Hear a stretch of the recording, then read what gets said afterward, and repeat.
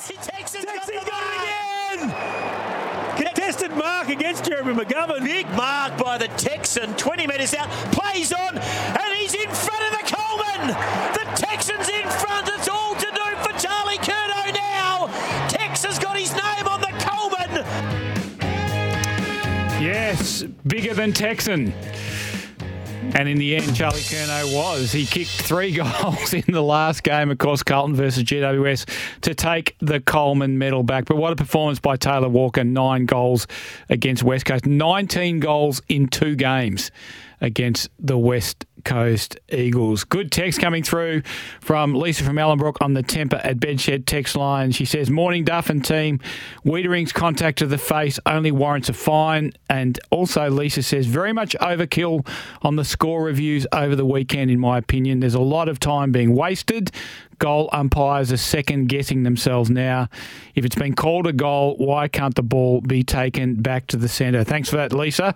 Good, strong opinion. Well, joining me on the show now is Craig O'Donoghue from the West Australian. We're going to talk all matters WA football. Cod, welcome to the show. How are you, Duff? I'm very well, thank you, mate. And we've gotten through another AFL home and away season, and I guess we should start with West Coast. What happens now? Well, now the board have to make the big decision that they've delayed for most of the year, and it's really interesting, I reckon, how the chatter around it now, how the momentum around it has changed. If you'd said at the start of the year that they were going to do a Ken Hinkley type decision and wait until August or wait until September to make a call, and you said, well, they finished on the bottom of the ladder with 3 wins at a percentage of 53, you'd say the coach can't possibly survive. And if you said, well, they've lost 5 games by 100 points, you'd say that the coach can't possibly survive. But it feels like the momentum has shifted towards Adam Simpson in recent weeks, ever since that derby, ever since we knew that he asked for some clarity, because it's been drawn out, and now people are starting to push for him to remain. Power brokers are pushing for him, players are pushing for him, fans are pushing for him, and I'm starting to get the feeling he might survive. Yeah, I think it's in the balance. I think it's certainly not a cut and dried thing that Adam Simpson goes. You're right, the record says he shouldn't. And the level of performance says he shouldn't. But having said that, he's a premiership coach. He's been a good coach over a long period of time for West Coast. I guess it comes down to whether he can rediscover the energy to take a young group forward. Do you see that in him? And that's something that's really difficult for him, I reckon. And the fact that he asked the question of the board, that I need clarity around my future, I reckon that's a sign that even he was doubting himself at that point. So it's not easy to rebuild. He's never been in a position where he's had to do it. As we've said the other week, he's a North Melbourne player, which was always competing at the top. Most of the time they go down for 1 year and come back up. So he hasn't had to really experience those shocking seasons as a player, and he's never had it before now as a coach either. So it takes a lot of energy, takes a lot of hard work, takes a lot of frustration. And other than the fact that he's got a contract for 2 years, I'm not sure it's a job that you would voluntarily take on. Yeah, it's a fascinating one for me, Cotto. It's an enormous job. You wonder whether he gets through to the end of it anyway, and whether if there could be an agreement struck with the board where he gets most or even all of his contract, whether that might be a better outcome for him. What did you make of them on Saturday against the Crows? They played that first 2.5 quarters with what's been missing all year. Gaff's chase down tackle of Josh Rosselli. We haven't seen anything like that from West Coast, where someone's made up 10 metres over the course, what was a 30-metre run by Rosselli, the 2 bounces. So that sort of absolute intent and effort to do everything possible to win every single contest, no matter what. That's what's been missing when we've seen teams kick 15, 16, 17 unanswered goals, like it's been the case this year. So they were motivated, and they've been motivated ever since Simpson asked for clarity, and they realised, oh my God, he might actually go. Jeremy McGovern goes back with the flight against the Western Bulldogs last week and almost destroys himself. We saw Josh Wellham go back with the flight really strongly on the weekend, put his body on the line. So Noah Long, the tackling was there, the chasing was there, the harassing was there. They weren't just allowing things to happen, and that showed that they were up and about again. And you wonder, why hasn't that been there the entire time? And that might be the thing that the board turn around and say, well, why couldn't Adam inspire them to do this earlier on in the year? Why did it take until now for them to see he's under pressure for them to lift? The flip side, of course, is that their waffle team, with I think 12 AFL listed players, got absolutely belted by South Fremantle, who aren't very good either. this year. So, yes, we've seen the senior players stand up for Adam, but what about the younger players who are the ones he's predominantly going to be coaching going forward? I was concerned by that.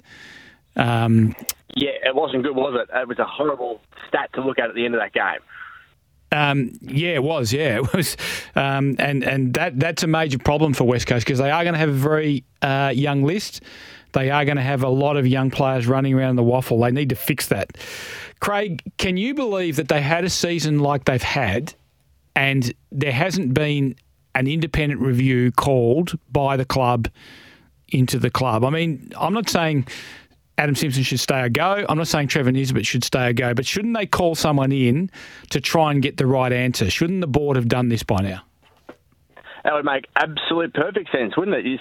They did a review of sorts of their injuries and why that was occurring, but they tend to go to the same sorts of people who they know when these sorts of things occur, rather than going really externally and finding someone who they've had no association with at all. So they need to get someone to have a look at the club as a whole and say, well, this is where your problems lie, and this is what you need to do to fix it. And we've seen it with other clubs who have gone and got people from other states to come in and review them, or other sports to come in and review them, or other businesses to come in and review them. West Coast haven't done that, and they're sticking with we've been a lower team before and got out of it, so we'll follow that process and everything will be okay. That doesn't always happen. You can have a really good draft and where you pick some generational talent like Nick Naitanui and Chris Judd, or you can end up with a draft where you get players who are just normal players who are good players but aren't going to ever be superstars. So they can't be just sitting back saying it'll be okay because we've been okay in the past. Craig, breaking news from the AFL. Laura Kane has been appointed the AFL Executive General Manager of Football, and Josh Marnie is the new AFL General Manager of Footy Operations. Of course, Laura was the acting AFL Executive General Manager of Football, now continuing in the role on a permanent basis. And Josh Marnie, you'll identify with this, he was the former Executive General Manager of Footy as what you describe as the mighty Essendon Football Club. Also played 97 games, including the 2004 flag with Port Adelaide. What do you make of those appointments? It's good they finally appointed somebody. It's the most important thing. They had to get those jobs locked away because football has struggled without them. The football department of the AFL is so important. It can't just be a business. You have to actually get that footy part correct. And we've seen so many issues throughout the year, which has frustrated clubs. So Laura Kane's been in football for a long time, really, really experienced, and is highly rated. The clubs have talked up her quite highly from the job that she has been doing. So it's great for her. And Josh Marnie's been around forever and a day, like as a premiership player at Port Adelaide, extremely experienced from an admin point of view across multiple clubs. So it's good that they get into these positions full-time now and hopefully can have an impact during the finals, which we don't want to have any of these controversies we've had during the home and away season during the finals. We need the final series to be just streamed through quite simply and make sure that the best team wins and there's no controversies. West Coast are now in possession of the number one draft pick again after a crazy day on Saturday crazy 2 weeks really, where they had it, lost it, then got it back again. North Melbourne had it and lost it. What do you need? What incentive do you need if you're West Coast to split that pick? Or do you just take Harley Reid? I reckon you need to know that Harley Reid definitely wants to come first and foremost. If there's any doubts around Harley being a flight risk, which a lot of players are these days, let's face them, especially those who are of Harley's generation who were stuck at home in Victoria for a couple of years with COVID, they would be a bit more of a challenge, I would expect, just because of the lives that they've lived than anyone in the past. So you need to know he wants to come. And then if you can get 2 picks inside the top 10 for him, and you think one of them can be Dan Curtin, then you can go for a local. You can then get the second player who's going to be, whether it's a Victorian or another West Australian or whatever. 2 players is better than 1. Anyone can do a knee. Anyone can have concussion issues. Anyone can just not be the player you thought they were going to be. So I think 2 players for the price of 1 is always a better scenario. And yes, Harley Reid might end up becoming a Brownlow medalist and a superstar, but he can't do it by himself. And we saw at Carlton, they had 3 number 1 draft picks in as many years in Cruiser, Mark Murphy and Gibbs, and then brought in Chris Judd, and it still didn't work for them. So you need to have players who you can build an entire group around, and hopefully in a similar type of age group. So, no guarantees. If you can get 2, I'd go for 2. Yeah, I would too, absolutely, particularly, as you mentioned, if one of them is Curtin. It'd be interesting to see if West Coast were to go to North Melbourne. Do you think North Melbourne can possibly get the number 3 pick as compensation for Ben McKay? I mean, Ben McKay is not a number 3 draft pick player, is he? No, but neither was James Frawley. And when he left Melbourne, they got that pick as well. So we all know that the system is designed to make sure that the AFL can help clubs in a way and just look around and say, well, what they need, and it can be the secret herbs and spices, as it's often referred to. He's not that good. But if the contract comes out and says that it matches the criteria, well, they can give them whatever they think is necessary at the time. And it's always happened throughout the AFL. I think that it's crazy that Buddy Franklin was, I think it was 18th pick in the draft at the time when he left Hawthorn under free agency, and Ben McKay will be a number 3 pick in the draft. That's part of the system doesn't work. But it will never change because the AFL wants to make sure that the lower clubs are rewarded in as many ways as possible. And it is good when you think about it that if you're a lower team, you're just losing someone to a team that's going to play finals. You should be recompensed a bit better than the teams that just go and steal these guys all the time. But the system makes no sense from a strategic point of view when you look at it and say, well, how did they come to this decision? It makes sense from a strategic point of view. The AFL just makes it up as they go along, and you're right, they help the clubs that they think need help. So I'm just looking at the value of the player and thinking, well, Ben McKay is more like a number 20 pick than a number 3 pick in the draft. Hey, where does West Coast finish next year? Bottom 4 again. Is the most obvious thing. They've obviously lost Nat Nui, they've lost Shuey, and they've lost Hearn straight away. You can't have any real confidence in the guys who've been injured for several years that they are going to ever be the players they were, or that they'll even get out in the track again. So that's always a concern for them, and they've got a lot of those blokes who are on the wrong side of 30 with bodies that are broken, unfortunately. And in terms of the youth coming through, we've seen some strong performances spasmodically, but not really consistently, which is what you get from most young players. So they're going to bring in some more young players next year, and it's going to be a really young-looking team with players hoping they can play AFL football rather than knowing they can play AFL football. And there's a massive difference in your own head when you go out there hoping you can do something. Let's talk about the other team in town, of course, the Fremantle Dockers. Big win on the weekend over Hawthorn, but you'd have to think Liam Henry's leaving, wouldn't you?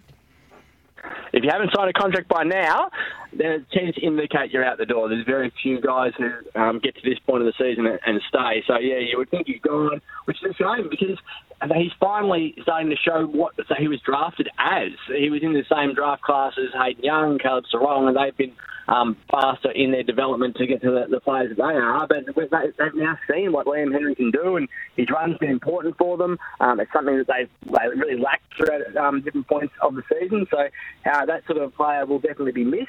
And they invested a lot in him as an academy player and a top 10 pick. So it does look like he's gone, and they now have to find a way to get the most for him. What's he worth at the trade table, Craig?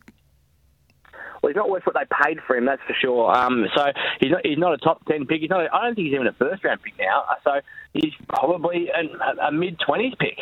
And that's not what you want for a player who you pick in the top 10 because he took too long to come on for them and was inconsistent for too much of a period. So you're not going to expect to be able to get what you've initially outlaid for him, unfortunately, for Fremantle. So, yeah, I think mid-20s it'd be something which would probably be fair enough. Yeah, I reckon something in the mid-20s. I suspect if Fremantle gets offered something in the mid-20s for Liam Henry, they'll be very tempted to take it. Or there's always haggling and negotiating on these things. When you look at Freo's season, 5 of 12 at home, that is going to make you miss finals every time, isn't it? Especially if you change that stat and say take out the games against West Coast, it's 3 of 10 at home. Because those West Coast games, let's face it, not everyone was beating West Coast throughout the year, although that round 3 derby, the Eagles hadn't fallen off the perch as much as what they had by the time it was the end of the season. But yeah, their inability to play well at home has cost them significantly. Their inability to play well against teams that make the finals was a real problem. Also, they only won 2 games against teams that have finished in the top 8. So they weren't a team that you could rely on, that you knew what you were going to get every single week, and that's ended up with them being a 10-win season and a percentage of 96. So they're mid-table at the moment, That's what they deserved to be after the year they produced, and they didn't seem to know what they wanted to be, even from the start of the year. The players were talking about themselves as being a top 4 team who wanted to challenge for a premiership.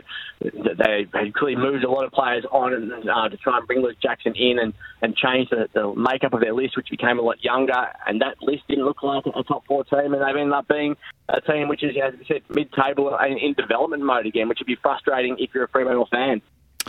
Would you trade Sean Darcy if you're the Dockers? I'd certainly entertain the idea of it. Yeah, if I can get, because he's never going to be more important from a trade perspective. Luke Jackson's been really good as a ruckman and didn't look as good as a forward. And what we've seen with Max Gawn and Brodie Grundy this year, with Sean Darcy and Luke Jackson this year, is ruckmen expected to be ruckmen. They're really good when they're playing the ruck, because that's what they are. They're not that good when they go forward. And they expect to be playing 90% ruck. So it's hard to have 2 in the same team. It always sounds good. It's like, we can get the most amazing ruck combination of all time, but it means that someone spends half the game being paid a lot of money to not do what they're really, really good at. And I think you're better off trying to have someone in the position that they're really good at and investing that sort of money elsewhere to have someone else in a position that they're really good at. And at the moment, it just doesn't look like any team is going to ever really be able to put 2 quality ruckmen in the team and have them work the way that they dream in their heads.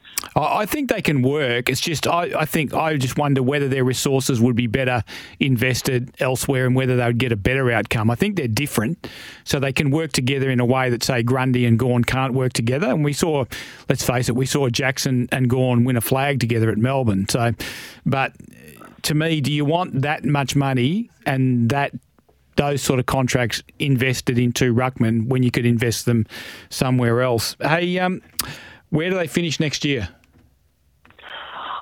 They'll be around the same area. I would have thought they'll have a better draw, which will help them. So they won 10 games this year.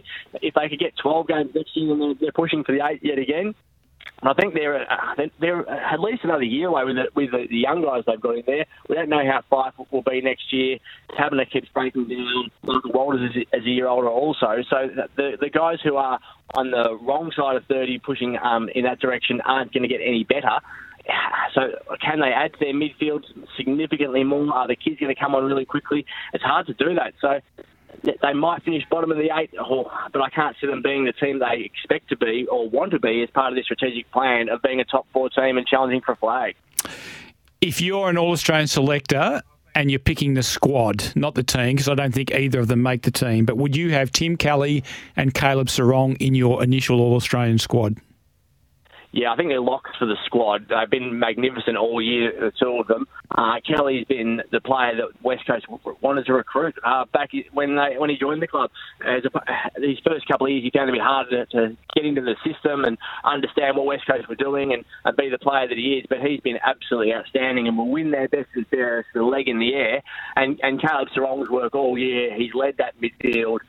When Andrew Brayshaw was struggling with the knee injury during the season, he well and truly took over and said, I'm going to be the man, and he's been superb.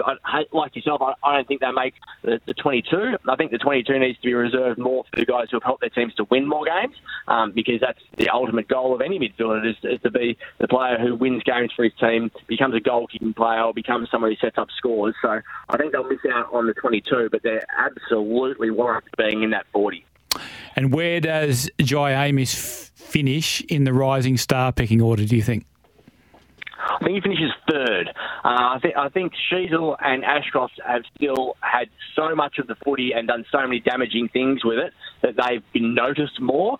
Whereas if you purely look at Amiss and say, he's kicked 40 goals, my goodness, that's an amazing season for someone of his age. But he doesn't win a lot of the footy during games, so he's an impact player at the moment rather than someone who you notice for the entire game. I think the judges won't have seen enough of him with the ball to push him above the other 2 guys who have had so much of it. So what he's done has been astonishing for a teenager. It ranks as highly as any of the other teenage key forwards who have seen, but I don't think it'll be enough because he's quality rather than quantity. And as much as we've enjoyed watching him, I don't think the judges will have seen enough of what they want to be able to push him to the top. And Craig, I can't let you go without asking you, you're our umpire man, you're our tribunal man, Jacob Wiedering, play in finals or not play in finals? history says you get let off because it's finals, doesn't it? So I don't like any time, and the AFL doesn't like any time when hands are around the eyes, hands are around the face. It's something that they've never had anything but a dim look on. So that's going to put him under pressure. But we do find that when it's a 50-50 or even 60-40 decision around this time of year, the players do tend to get a bit of the benefit of the doubt. So if it was a home and away game that he was preparing for, you could almost certainly rule him out. Being finals, as much as they'll say it's never the consideration, it can tend to be the thing that swings it the right way for you. Yeah, I reckon I wouldn't be comfortable in him being suspended for that. I reckon he put his hands on his face carelessly, but as soon as he realises where his hands are, he gets them away. I don't see any gouging or raking motion there. What I would say is if the positions were reversed and it was Toby Green, I wonder what the outcome would be. I suspect Jacob Wiedering will play finals for Carlton. Cod, always a pleasure to talk to you on the show. Thanks so much for joining us today. Look forward to talking to you a couple of more times, not just on footy, but on basketball in the upcoming weeks. No worries. Have a good day, everyone. Craig O'Donoghue, of course, he's a senior sports writer for the West Australian newspaper, does a lot of great stuff on footy, does a lot of great stuff on basketball. What do you think? You can have your say on the Temper at Bedshed text line on 0487 736 736. You can call on the open line on 13 12 55. We are, as always, brought to you by Isuzu Utes, and you can live your own way in the 7-seater Isuzu MUX. See your Isuzu Ute dealer today. We'll be back after the break.